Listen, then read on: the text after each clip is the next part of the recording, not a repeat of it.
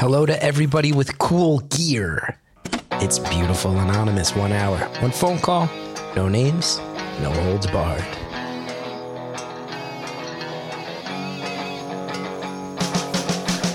I'd rather go one-on-one. I think it'll be more fun, and I'll get to know you, and you'll get to know me. Hi everybody, Chris Gethard here, and welcome to another episode of Beautiful Anonymous. I'm just going to get into it today. It's nice to not be plugging too much stuff. It's nice to not have too much things to tell you guys about, except for the fact that we got a great episode. An episode that I have to say affected me greatly. An episode that, ever since we recorded it, I'm sitting around thinking about it. And I'm excited for you to hear it. This is real life. This is real life right here. Our caller, I don't want to reveal too much, but caller has gone through some stuff. Hard stuff. Real life stuff. Types of stuff you read about in newspapers, but you also know somebody in your hometown or somebody you went to elementary school with who fell down this path. But what our caller has wound up doing now is unpredictable, unbelievable, a testament to her strength, testament to her resilience. And I have to say, it's just one of the realest conversations I've ever had. And 7 years in, I keep having these phone calls. Every once in a while I go, man, my mind is blown that the world works the way it does. Now, with all that in mind, big times heads up before you start it. Got conversation here about drug addiction, suicide, a lot of stuff that some people might need a little bit of a heads up on before you dive right in. So if you or someone you know needs help, remember the Suicide and Crisis Hotline. You can dial 988. You can get to it right away. That being said, I hope everybody's feeling good, and I hope that everybody who is ready for this episode gets something out of it, because I think it's a very beautiful and inspirational conversation, and I hope you get as much out of it as I did. Thank you for calling Beautiful Anonymous. A beeping noise will indicate when you are on the show with the host. Hi, how you doing? Hi, how am I doing? Is this Chris? Yeah, it's Chris. I'm Oh, wow. Okay, I actually got you. Yeah, we're making it happen. Yeah. Okay. How you doing? I'm in Scotland, Edinburgh, Scotland. I'm like 10 days into the Fringe Festival here, performing in shows. Tonight's show was the quietest reaction I got, so I'm a little in my head about that. Overall, I'm good. Mostly, I just miss my wife and son. How are you doing? I'm bored. It's been a pretty boring couple weeks. No, I'm not working right now, so. Okay. I'm in between jobs, so I took a couple weeks off and before I start my new one. So. And is that kind of the nature of the beast with you? Like, do you work in jobs where they wrap up and then you wait for the next one, or is this rare? I work in manufacturing, welder by trade, aerospace, and I guess there's a lot of crap going on with supply chain issues, and I got a furloughed. A welder? So, I'm talking to a welder? Oh, yeah. That's cool. I weld aerospace crap. Aerospace crap, like rockets and space shuttles? Satellites? Stuff like tubing and like fuel lines that will eventually, different components that will eventually go into gun parts, airplane parts, stuff like that. But mostly aerospace. Oh, aerospace. Aerospace means airplanes, not Yeah. space shuttles. So that's how dumb I am. Yeah. Wow. I don't think any of my parts ended up on the space shuttle yet. Wow. But who knows? I don't think so. Just airplanes. And some cool. gun parts, but mostly airplane stuff. Gun parts, too. And that must be a little bit of a mind fuck right now. It's okay. I mean, you mean the work itself? No, I mean working on guns in a stretch of human history where guns have become like a super divisive thing. Yeah. knowing the first time I had to do it, I got this job, and they were like, "Okay, you're gonna weld this," and I'm looking at it and like, "Okay, what is it?" And they told me, "Oh, it's the shoulder stock for some kind of assault rifle." I was like, "Oh shit." Jeez. Okay. I'm like, anti-gun. Can I get something else? And I don't get paid for my opinion, so Wow. I get paid to work. You got a good laugh, by the way. Oh, thank you. Well, I try not to laugh, but I do, I guess, when I'm nervous, I guess. But, yeah, and so that with the whole supply issue, got furloughed, and, I took some time off to just fuck around and do nothing and sleep in for the next few weeks, and got a job offer like a week afterwards. So I told him I need a few weeks off. And he said, okay. And are you, are you in the unions? No, just work for private companies. Companies like Pratt & Whitney. I don't know if you ever heard of that company, but yeah, I'm not a union welder. The type of welding I'm going to be doing at my next job is more traditional.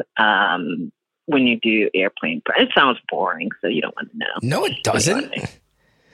No, it doesn't. Well, yeah, I airplane parts are done by laser, so it's pretty boring. You're just sitting at a table pressing the same button all night, and I hated it. Oh God! It's pretty boring. You are just monitoring the lasers that manufacture the things that fly in the sky. That's not boring. Yeah, it's like the most exciting thing I've ever heard. You work with lasers and things that fly. Yeah, I guess. But knowing that, I guess when you think about it, the end result. But where I'm going next is the more traditional. My hand is actually working with the material with a stick welder. Mm-hmm. So working on signs and whatnot. So that I love, doing creative stuff like that. So getting laid off is kind of a good thing.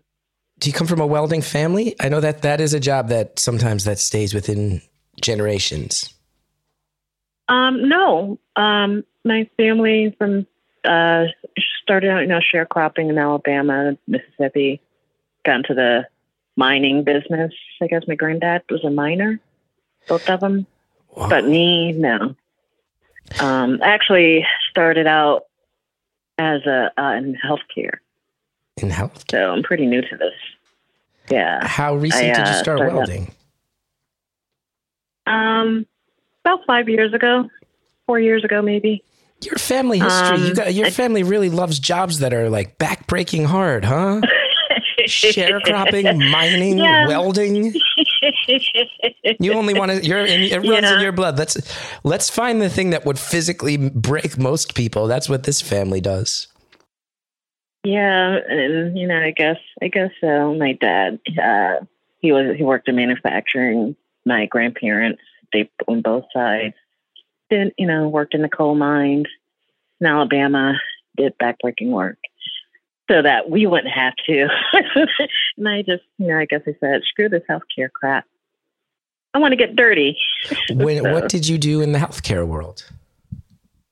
I worked for nursing homes, pharmacies, so as a pharmacy tech, and did some data entry. I also worked in banking too, loan processor, loan officer. So I did a little bit of everything, mostly white collar, but had to make a bit of a transition a few years ago. How come? Because that is to go from like pharmacy tech, working in banks, fine jobs. How does one go from that? And then 5 years later, you're using lasers to weld airplane fuel lines. Nobody saw that coming up. Well, yeah, I guess not, especially my family. They're like, you're going to be what? I'm going to be a welder. I'm going to school for welding. Because it started out because I got in a little bit of trouble working in the pharmacy, as a lot of people do. Okay. Got hooked on the pill. Oh, you did personally? I got caught. Yeah, and I got caught.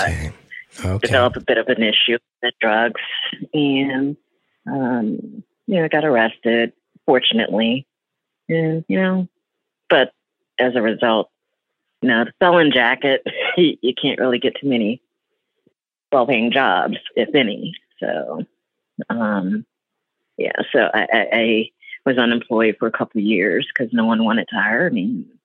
So I had to rethink my future and like, okay, what am I going to do? I got a kid. I got to support, So a friend of mine, he talked to me and he was like, you're a smart kid, He told me about this class that was looking for women welders. I was like, what the hell do I know about welding? He's like, that's the point. They teach you. So I was like, okay, all right, I'm not doing anything else. And that's how, it got started from there, I guess. That's a story. That's a lot of life in a few years right there, huh? Yeah, the addiction was a hell of a ride. Because, I started when I was old enough to know better. But, life happens and undiagnosed mental illness and whatnot, I guess. And, at the end, I knew I had an issue, but, it's embarrassing. You don't want to tell your family. They knew I had an issue too, but they didn't want to say anything. And like my family, you don't talk about things like that. Sure. Just ignore it. So, is it okay if I ask questions about that stretch, or is it? I can hear your voice. I hear your voice slows down when you go there. It sounds like it still causes a lot of pain. No. Yeah, it is emotional, but I've worked through a lot of that in therapy, so I'm not. It's okay. I'm okay talking about it. Because my main question is, because I'll tell you what, I have a friend who did a very similar thing. He signed up to be a delivery guy for a pharmacy, and he was pinching pills. Good buddy of mine. But I have to imagine when you're the pharmacy tech, and it's this era of American history, there's probably also a lot of training on how to spot people who are giving you fake prescriptions, how to spot people who you think might be, milking prescriptions out of shady doctors. I would have to imagine there's a lot of hoops you have to jump through as a pharmacy tech specifically to watch out for the people trying to get their hands on those opiates, right? Yeah. And, ultimately people want it, they're going to find a way to get it. When I first got hooked, it was, way back when, you could just walk into any doctor and say, hey, I need some perks, and they'll just, okay, here. So it wasn't in the era of now, the way it is now, where everyone's aware of addiction and pills. This is when, I guess, Purdue is like actively pushing it. And so I knew better, but it started out, I had a surgery, and, it's like, okay, I don't keep bugging my doctor for the pill. I just grab one off the shelf.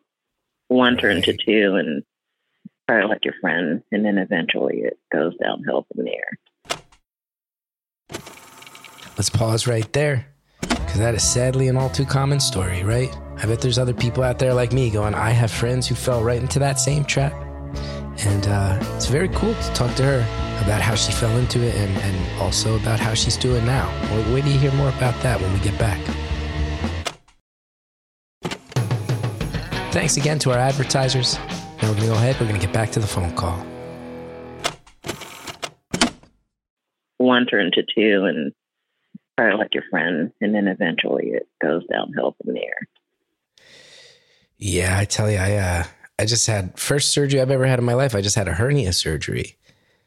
I wake up, they go, here's some oxycodone.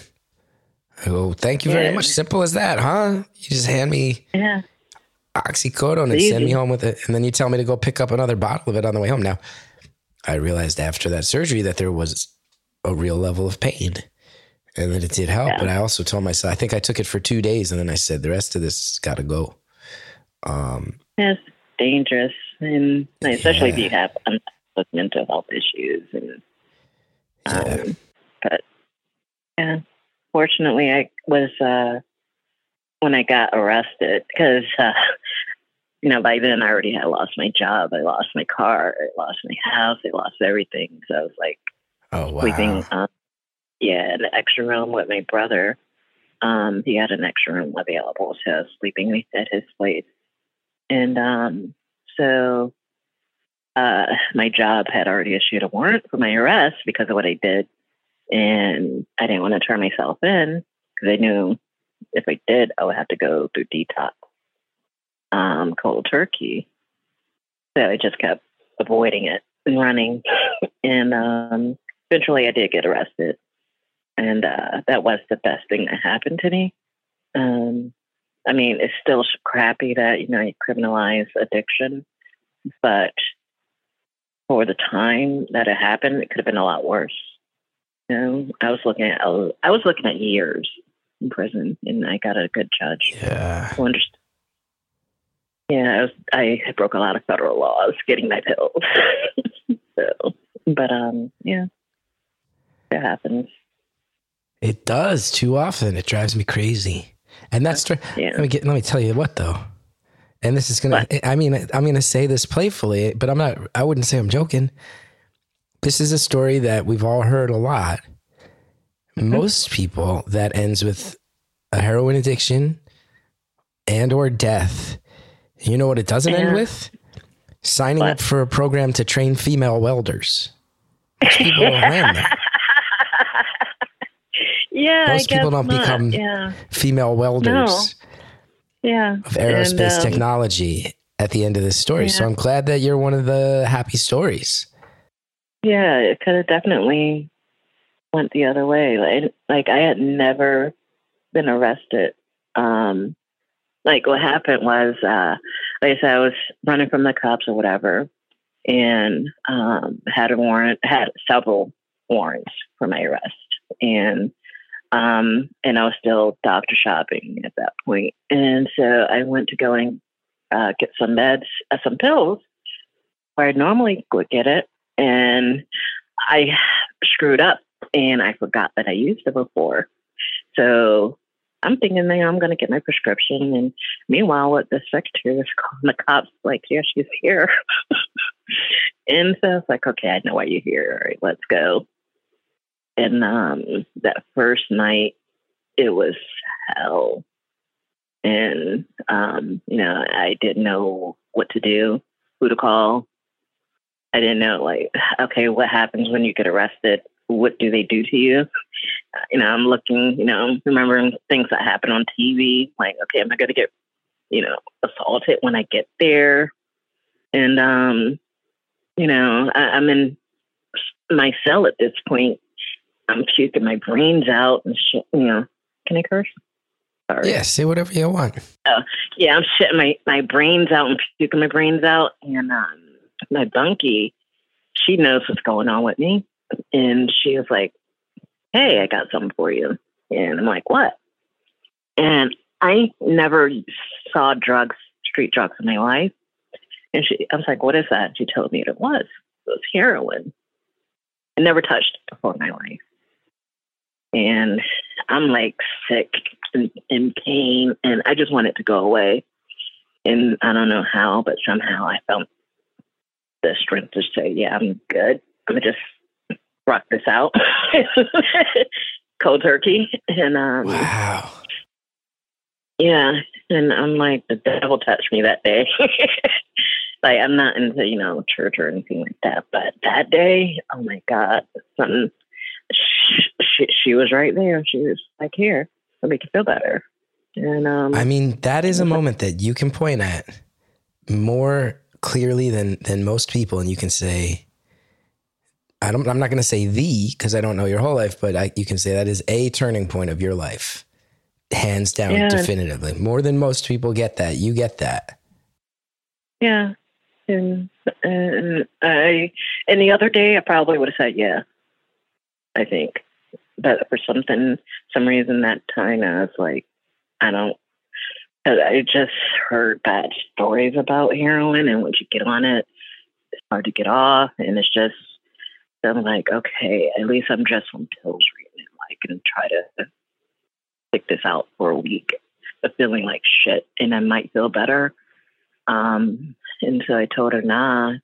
And the judge, she was like, no, if you can't make bail in 30 days, you can go to program. And, you know, obviously I could, my bail was like $250,000. I was like, obviously I can't make it. So I'll see you in 30 days. And just make sure, they had a bed for me available and I got my shit together. It was not easy, but, yeah. And I did a 30-day inpatient, the drill, 30 inpatient, aftercare, all that stuff. And, so, I got my stuff together. It was, my arrest happened on Christmas Eve. No, sorry, New Year's Eve. New Year's Eve. Yeah. Wow. And how old was your kid when all this was happening? He was about 15 when it happened. 15, 16 when the arrest happened. And by then he was with his dad because I was just not capable of taking care of him. Wow. And yeah, so he was with his dad, and I'm like, okay, I don't have any son. I know my family's done with this shit. So I'm in my cell by myself where I got arrested. It was a very small town, so they didn't have cameras and whatnot. So I'm like, yeah, I'm checking out. I'm done. So I attempted to hang myself. I took my shirt and tried to make it into a noose. And yeah, so apparently I was too short to reach the top of the rail, the jail cell. So yeah, I couldn't reach it. So I'm like, shit, I'm too damn short to try to kill myself. I can't hang myself in here. So what's next?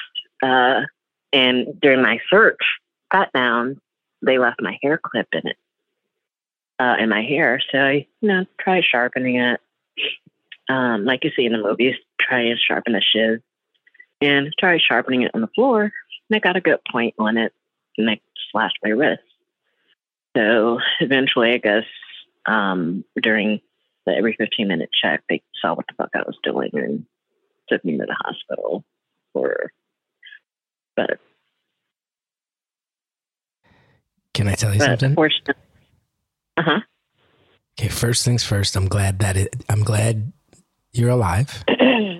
Yeah. Now, secondly, I've been doing this show for over 6 years at this point. And you explaining that you tried to hang yourself, but then you realized you were too short for the cell, and then you cackling like that, how you're doing again. I can laugh at it now. I can say hands down though, 6 years. Congrats to you. Darkest laugh. Yeah. The darkest laugh that we've ever had in 6 years of doing the show. I think sometimes I have to laugh at all this shit I did. What else can you do? What else can you do? You sit around feeling bad your whole life? No, you're moving forward. You got to laugh. At some point, dark things need to become laughs if we're going to be able to get out of bed in the morning. Yeah. And I met a lot of interesting people who helped me along the way too. So, and I still have I don't have many friends, but these people who helped me through this journey and staying clean, and not just staying clean, but just becoming a functioning adult again, helping me get back to school. Yeah. That was, the one person who even told me about how, just the fact that I'm now a felon is not the end of my life. And there are a lot of trades that are okay with your record. And, but you have to go back to school for it. So I was like, okay, all right. I have to do something different, but, I actually like it. I like what I do. Yeah, it sounds cool. And I gotta ask, just because it'll be on my mind forever if I don't. You came out of I'm this. open This is book. a beautiful thing and a beautiful story, and you've landed on your feet. And I very much admire it. I have friends who did not make it out. I have friends who went the other way, and I'm very happy that you went the way you did. Do have to ask how your relationship is with your family now, and especially your kid who was, you know, it's sad, amazing. right? Old enough to understand, old enough to see how hard it is on you. Also old enough to comprehend how much they're losing in that stretch by not having you there. So I bet that wasn't easy. No, my family didn't trust me worth shit. You could not leave $5 around without me like finding it. I wouldn't actively go stealing from them, but if I found it and I knew it was yours, yeah, I'll take it and keep it. My son, he didn't talk to me for about 2-year stretch during his early teens because of it. And when the arrest happened, we were still not on, I would call, we would talk to each other maybe every other week, but it was like a forced conversation. And I didn't want to force it. I would try to just let him come to me when he was ready. When the biggest transition happened when he saw me go back to school. And I guess he said that was when he realized, okay, she's really trying to do something different. And I didn't think he would actually be there for my graduation. But he did show up. So, yeah. And he showed up for my graduation, and that was like the turning point when things got better. And now he lives with me. He lives with me full time, and he's, a full-time college student. He's doing remarkably well, considering everything he went through and that I put him through. And a lot of it is because of his dad. His dad didn't say a bad word about me. Wow. He was honest about what I was going through, but he didn't, denigrate me or anything to my son. But my son was angry. And he told me, he was like, yeah, I was angry. That's why I didn't want to talk to you. But, and every now and then I still check up on him. Like, hey, everything that you went through, like, yell at me something. Like, you haven't done that. Like, he had a lot of insight on it. He was like, yeah, I know that you were going through something that you could control, but you couldn't. And a lot of it was mental. So I wouldn't make fun of, being angry with somebody who has cancer and they can't help it. And, yeah, but no, now my son and I we're tight. Any issue he has comes to mom first. So what was that last part? Any issue he has, girl problems, work related, he comes to mommy first. So I'll tell you, you want to hear what I thought I heard, and I'm glad I clarified. Because you said any issue he has. I thought you said when he needs to shake that ass, he comes to mom first, and I was like, I don't know. I can't even begin to imagine what that entails. Yeah, I can. Yeah, no. Yeah, the issue that like, he has. He comes to mommy first. Well, mom. Yeah. That's so cool. Yeah, he would not talk to me for a long time, and now I'm the one. It is. Yeah. So we're back to, I won't say normal mom-son relationship, because a lot of that bonding that happens, being a disciplinarian, I was not there for that. His dad was. So it's weird how to explain the dynamic me and him have. Like, I'm his mom. He knows I am. He does respect me. And he follows my rules, but it's more of a laid back.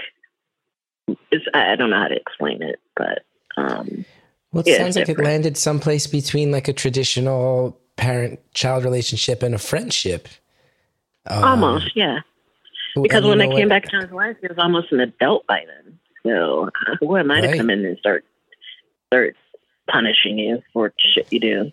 Right? No. And when you're an adult who has had to keep distance from a relationship, that means that when the relationship rekindles, it's because you are opting back in and he's choosing it. And in a way that's extremely special. And I wouldn't wish what happened with your relationship upon any parent or, more importantly, child. But that moment when he chooses to reestablish that and chooses to let you back in and chooses to have these moments where he can come to you, each one of those must feel extremely special to you. It does. It does. Like, he had a bit of a mental health crisis earlier this year, and I was the first person he called because he knew that even if I couldn't understand specifically what he was going through, that I got it, and I wasn't going to judge him. And that's huge, right? You've been through a bunch of stuff where you're not going to judge anybody for anything. And that's a weapon as a human, as an empathetic human moving forward. That's something that you have that a lot of other people don't have. And I wasn't always like that, though, because before my addiction, I didn't understand it. I was like, you just quit. Well, because my whole family of alcoholics. And, my mom, my dad, and my brothers, all alcohol. I hate alcohol. So I didn't understand, like, you could just put the bottle down. It tastes gross. Why are you drinking it? It makes you feel like shit. And I didn't understand until it was my turn to have an addiction in my early 30s. So, but I get it now. And it's unfortunate it took me to go through it to have sympathy for people like that. But Sure. Yeah. And life kudos to your kid's dad, huh? I hope you guys still are able to maintain something, because I mean, you'll always be connected via him, but it also sounds like he took a deep breath, and in a stretch where it probably would have felt good for him to be venting everything, he chose to be classy and not do that in front of your kid, and it allowed you a pathway back in. Like, that's pretty cool. He was there because, you always hear the stereotype, the single mom, the dad's not around, and he was not that at all. He stepped up, and he's a horrible, shitty partner, but he's an amazing father. So let's pause there. That's a very realistic look at a relationship. Very realistic look. You know what? Now we're going to take a realistic look at some products and services that might enrich your life. Check out our advertisers. We'll be right back.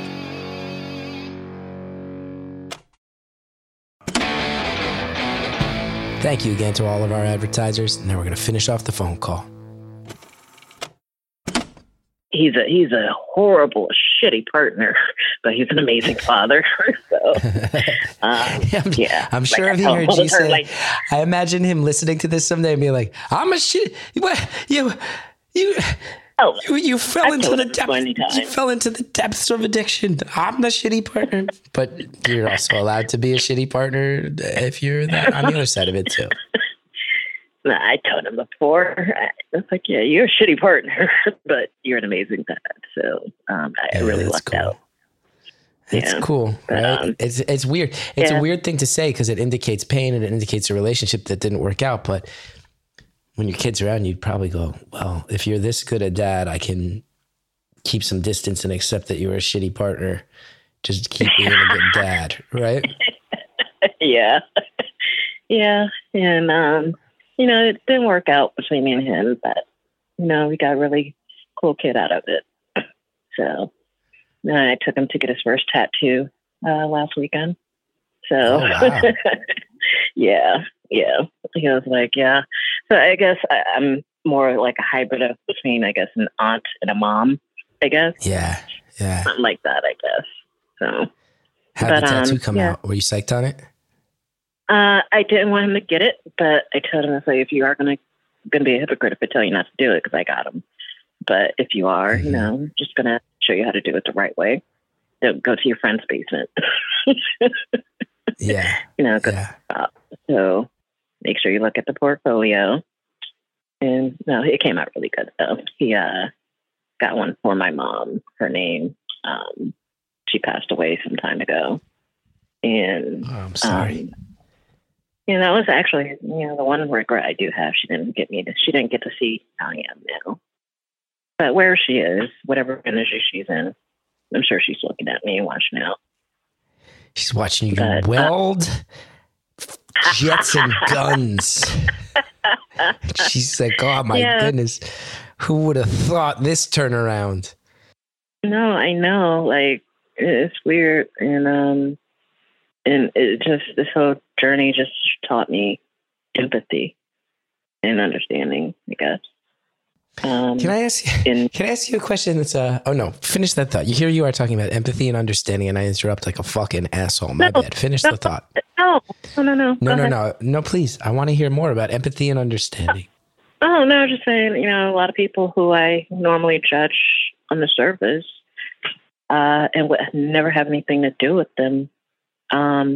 Like they're like some of my closest friends now. But if I had met them 15, 20 years ago, I would have like, I don't want to talk to you. Like I don't want anything to do with you. But that's what this recovery has taught me, empathy. Yeah. Now I'm going to ask you a question that's almost flies in the face of that. It's almost the opposite. No, and I'm kidding. It's like a jokey question, but I'm also genuinely interested in the answer. So you're a convict. Yeah. You're recovering. Yeah. You've stabilized, but things aren't, you're on the bounce back. So things aren't at their worst, but they're far away from their best. Someone says to you, hey, I found out about a program where they're trying to train female welders. And now you've signed up and it's worked out. It sounds like you get to do some cool stuff. But there has to be a part of you entering it going like, okay, so I was stealing pills. I was an addict. Who are the rest of these people signing up for this female welding class? Honestly, I didn't have that question. Never crossed my mind when I was applying for it. I just knew I had to do something different with my life. And most of the other women there, unfortunately, were there because they were ordered. They were going through the system like I just recently went through. To get it back, they had to prove that they were in school or something. There are a few who honestly wanted to be there, like I did, but unfortunately, a lot of them were mandated to be there. So the class environment wasn't the best, but I'm sorry to laugh. You get a bunch of women together who've got mental issues and dealing with their own shit. I mean, fights are going to break out. And at the court-ordered welding class.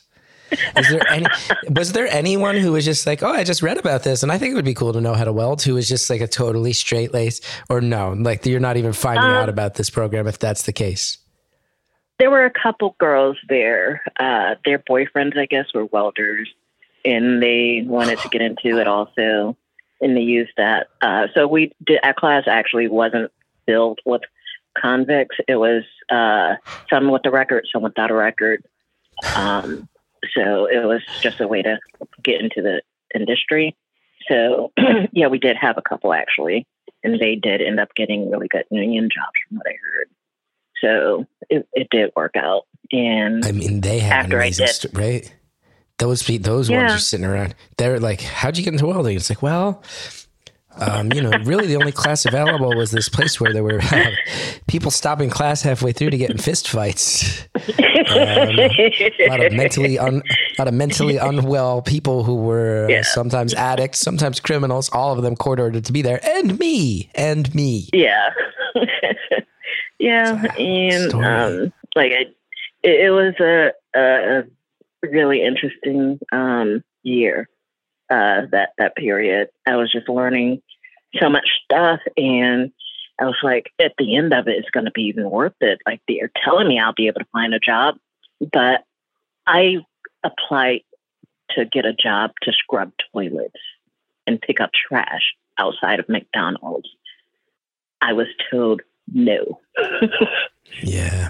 So Well, they won't hire me. Who in the hell is, who's going to hire me to, build parts that go on airplanes? So, it's just fucked up how, society look at criminals. Well, but that's America. But that's a whole nother issue.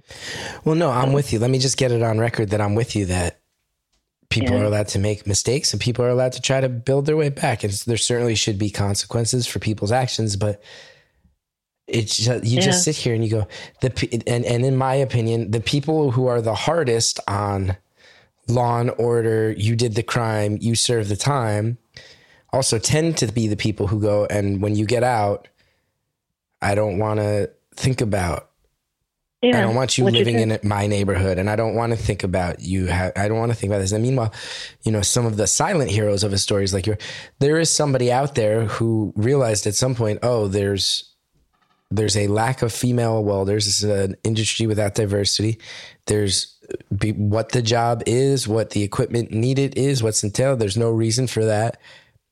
And there's somebody who clearly spent a lot of time going, how can I build and prepare this program for female convicts to learn a job skill in an industry where they can get hired as an ex-con, and that's traditionally male, where we can break down that wall and there will be this breathing. There is some hero somewhere in that story who realized that was a thing and built that program. And I bet that person has one of the loneliest, hardest lives trying to get stuff like that off the ground, because we have a caste system in this country. And once you go to prison, you are part of a caste that is an untouchable caste. And I certainly think there's people, there's certainly people who repeat crimes over and over again, but we don't make it easy not to either. If you want to find your way out of that life, we don't make it easy. If you apply for a job picking up trash behind McDonald's and you get told no, I have to imagine there's also temptation for a lot of people at that point to go, well, I have to buy food and diapers, so maybe I should do something illegal because that's the option I have if I want to eat.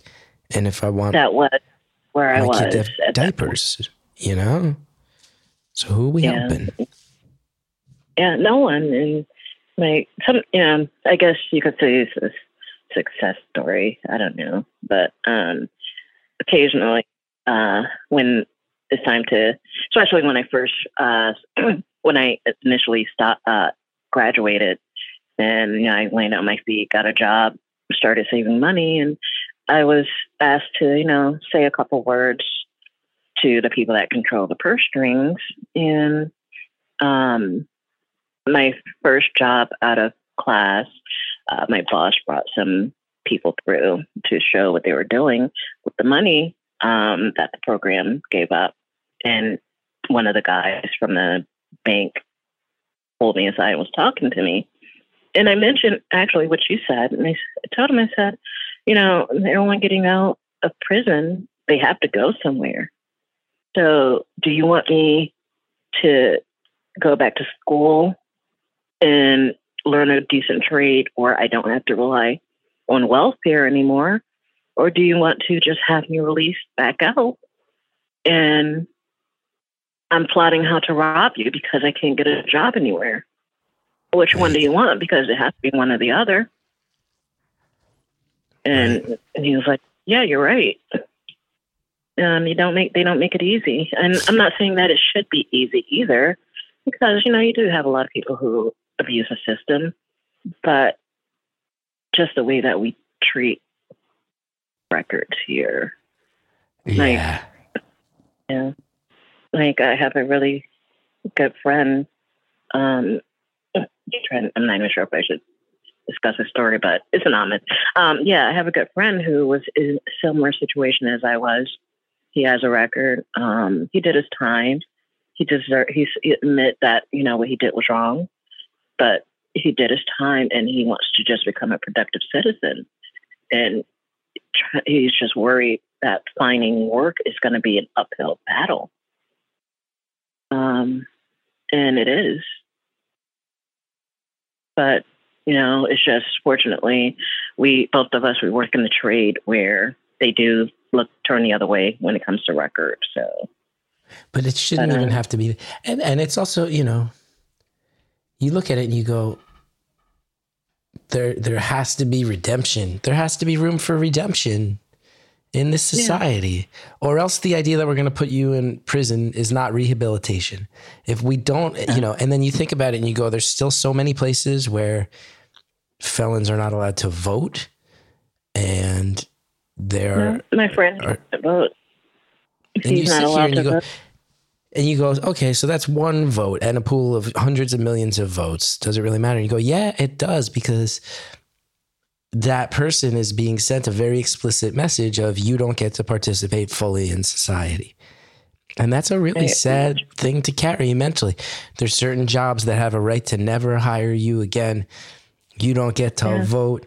It's a scarlet letter that's going to carry you around.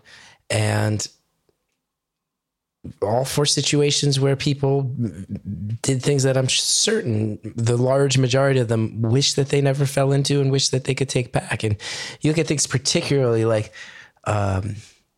it's one thing to say like, well, I shouldn't have to hire a serial killer if they get out of prison. You go, okay, but that's not the majority of people. The majority of people are people who get in there and go, it was addiction, or, you look at stuff like addiction, you look at stuff like sex work, you look at these things that are, oftentimes tied together, and you go, there are people who are criminals, sure, but they are just as much victims in the sense of how much money did those families make that own those opiate pills, own those opiate companies, these pill mills, these doctors who are just handing out pill mills, handing out prescriptions left and right.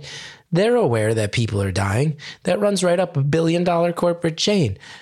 They are aware, hey, there's a lot of these pills being passed around that shouldn't be passed around, and people are getting addicted, and it's leading to heroin, it's leading to fentanyl, it's leading to people dying, it's leading to people in prison. You think about people who fall into addiction because of that. And you think about sex workers getting arrested who have that scarlet letter on them, and you sit here and you go, I bet that a lot of these people were suffering from addiction, or they got trafficked, or they're victims of abuse, and we're not doing anything to help them sort out all the stuff that surrounds that.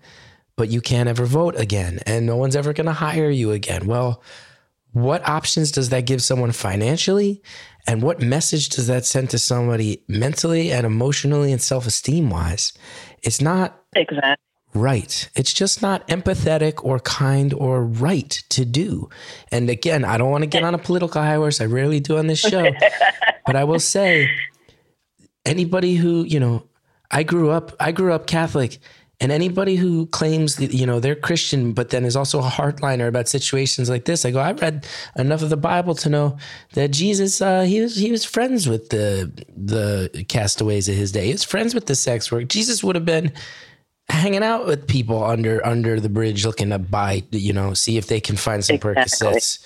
That's who he would have been there with. And a lot of the people who scream about that stuff are the ones who are the biggest hardliners of, well, now they're out and I don't ever want to see or think about or hear from those people again, in my opinion. And and I know that your show has all kind of listeners, and I'm sure there are going to be some people who are listening to my experience and say, okay, well, see, there's no excuse. She was able to make it, but it was just because I happen to live in a very well, I won't say very liberal, but a pretty liberal state, who understands the issue of addiction. But if I was somewhere else in another more conservative state, I probably would still be locked up right now. And once I got out, with hardly any educational opportunities to gear me towards this kind of work. I'm just lucky. I mean, lucky and hard work, on my part, but a lot of it, look, like, where do you live? All right, you live in this state, you're going to get fucked over. In this state, you're going to get the help you need. And I don't want to turn it political, but I don't believe in the Bible. I think it's a book that was made up by men and to make themselves feel better. But if that's what you want to believe, go ahead. But if you really believe what you read in that book tells you you are supposed to support people and love people who are like me, not shun me. Yeah. And they don't. And the thing is, it's you and I both have this caveat. I don't want to get political, and we don't, but it's real street level. It's not political when there's so many people living some version of it. You live wherever you live, and you went through it and made it out. And I've mentioned on the show many times, I have not one, but two very close childhood friends who died because they went down the exact opiate to heroin route. And I'm a pretty cheesy white guy I'm an artist with my head in the clouds. And I have two personal friends who passed away young from it. It's like, it's not political when it gets to a point where I feel like you put 10 families in a room in America these days. And I bet you can't have, if everybody's being honest, I bet you're not going to find 10 families in a room where one of them hasn't dealt with some version of this addiction that leads right back to these types of pills. Yeah. So that's how, to me, it's not political. You go, because politicians, their job is to help us, and they're not doing that. So me and you just need to speak honestly about the ways that people can get out here and help themselves. Some of it is calling out, speaking truth to this power, which is, if you want to start a big war on drugs, okay, but then you better have all sorts of systems in place to help the people get out of it, or else it's just a perpetual war on drugs. Congrats, you're fighting you're tough, you fight wars. Great. I hope it helps you at election season. Yeah. And, and that's why I, whenever the organization that did help me, occasionally they'll ask me to come in and, give my side of the story and talk. And I'll drop whatever I'm doing. I don't care if I have to work. I'll go and say whatever I can, because it is important to have these kind of programs available. It saved my life. I'm financed, I could barely, only about 5 years ago, barely afford to scrape together bus fare. And I'm sneaking on so I can go and get my pills. So, and that's only 5 years ago. And fast forward to today, I have enough money in the bank where a layoff isn't scaring me, and I can take some time off and just fuck around. And I'm looking to buy a house. So I love that. That's the system working. Yeah, when it does work. But, when you got people who are actively trying to defund this stuff, shitty. But I don't know. Yeah. Well, when people go, it's simple, it's also a simple thing too. When you hear somebody go like, well, why would we allocate all this money for criminals? And it's like, you kind of want to whisper like, so they don't rob your house. You know what I mean? Like, you're going to you want to teach somebody a job skill? They'll probably go get a job. You want to tell somebody they're not allowed to vote and they can't get hired? Well, then at some point, that person's going to be hungry enough to put a brick through a window, and it might be your window that they need to sneak into to get the cash for the food, for the drugs, for whatever, to ease the pain. So I'm with you. I can't believe you got such a good laugh when you've been through all this stuff. Yeah, and I still, I shed a few tears if I didn't hear it, but it's, the way I still try to look at it is, even with this whole getting laid off, this is the worst I'm doing right now. Still doing pretty good. So, because at least I'm here to tell my story, because so many people aren't and didn't make it. What kind of, what is the other, can I ask, like, what's the women who came out of your program? Do you know what kind of stuff they're welding? Is it all stuff like yours? Are there other trades? Like, were there other, hey, it could be welding, or it could be X, Y, or Z instead? Like, what are the other equivalent things out there? I still talk to one of the instructors, and he is in a union. That's where I learned how to do it, through a local union hall. And he said, like, a few of them went down we live near a submarine base. And I think a couple of them tried to get in there. So they're welding submarine parts. Yeah, it's some sub base, so cool. down by the coast. And but some of them, I think one of them got into like the pipe fitters. I'm still not even quite sure what a pipe fitter is. I think it has to do with boilers. But for the most part, they either got into some type of adjacent field in manufacturing, or those who weren't really into it to begin with probably just finished it up and kept on their way. But there are a lot of women, though, who did finish it, who did do what I did and used the program the right way. And those were generally the women who went in there voluntarily. Like when you get forced into it, you usually don't do what you're supposed to do with it. But that was, that was the only chance I had to get back to a normal life. And so, I had to take it and run with it. And, I met some really cool people along the way, and a couple people, in this kind of in recovery, I try not to make too many friends because overdosing and relapsing happens a lot. And I didn't want to get call after call saying so-and-so died, so-and-so died. And I still do occasionally, like, I'm out and about. I'll see someone who I was in rehab with, still out in the streets, and, chat with them a little bit, give them a ride to wherever they got to go. And, hope that they get ready, get the help when they're ready, But I do try to keep my friend group pretty small, and they get me through a lot of hard times too, because it's still not easy. Of course. Life still happens, and like dealing with my brother almost dying right now, and that is my trigger. That's my trigger. Death. That's what caused this whole road to addiction. When my sister died, my mom died. I started using pills to numb it, and now I got to go through this sober. So, the couple friends I do have who are addicts, and they're sober, they get me through a lot of hard shit, and they know who they are.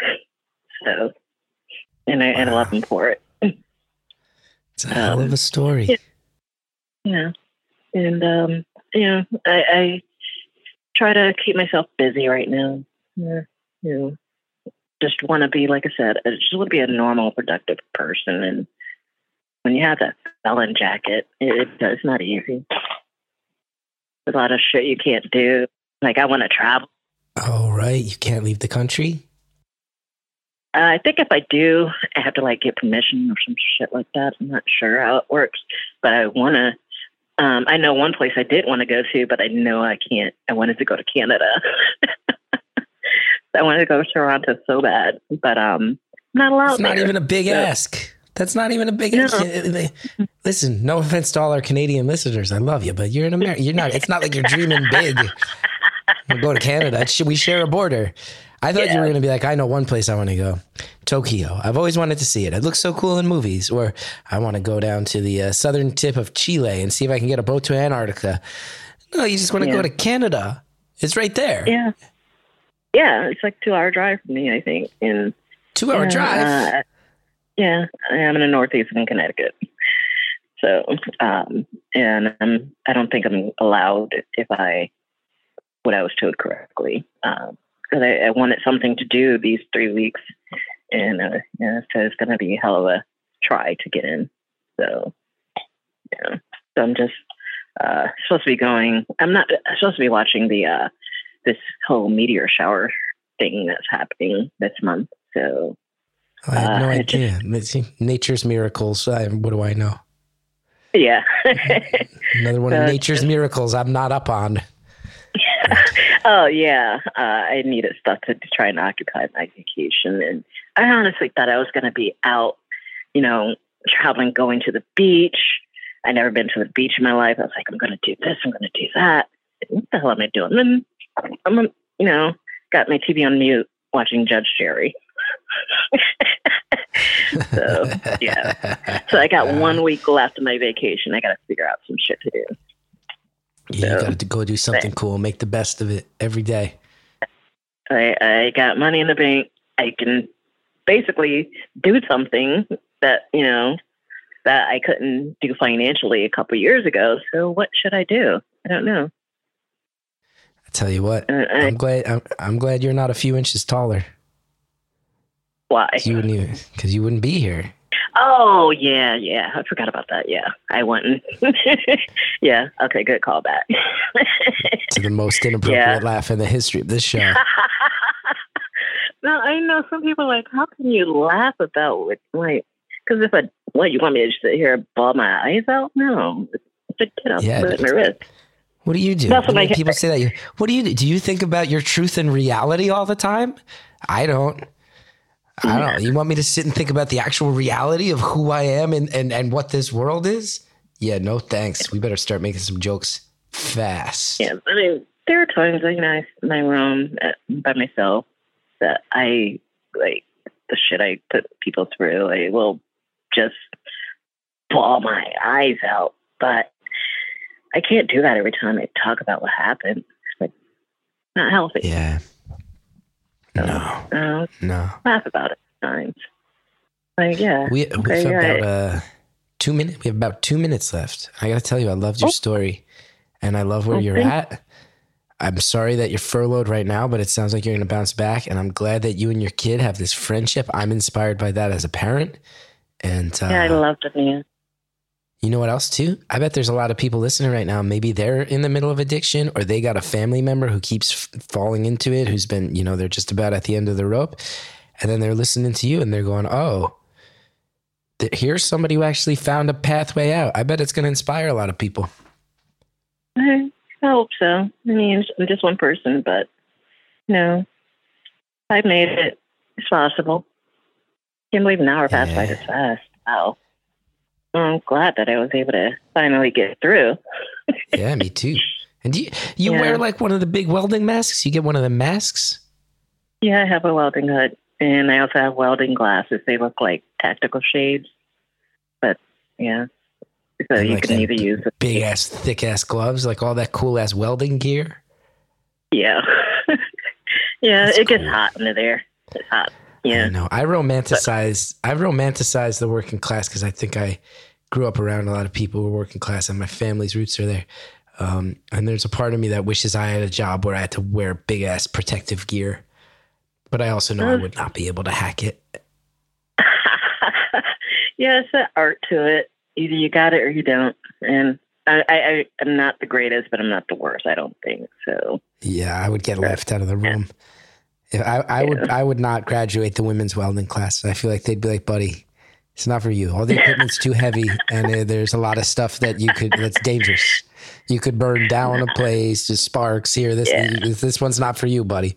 I'd be at best like the fire watcher on the crew. Yeah, it is a pretty dangerous job, but somebody has to do it, right? Well, the girls try. I'm glad you found it.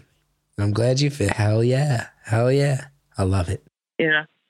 Well, it was nice talking to you. It was lovely. I feel very inspired. I feel very happy, and I'm so, so glad that you made it through all that stuff. Sincerely. One day at a time, right? Callers, thank you so much. Sincerely, I feel so inspired right now. I feel positive and inspired, and I'm sorry you went through everything you did, but I'm so grateful that you're here to tell us about it. And I have a feeling there's a lot of people out there who are going to feel very, very inspired, very positive about what you've shared today. This show is produced by Anita Flores. It's engineered by Ryan Connor. Our theme song is by the almighty Shellshag. Go support Shellshag, everybody. I'm part of this show from the start. Go to chrisgeth.com if you want to know more about me. Wherever you're listening, you can hit subscribe, favorite, follow. It really helps when you do. And you can find our merch over at podswag.com. There's shirts and posters and mugs, all kinds of stuff. And if you want your episodes of Beautiful Anonymous ad-free, you want to check out Stitcher Premium. That's stitcher.com/premium. If you use the promo code STORIES, you get 1 month free.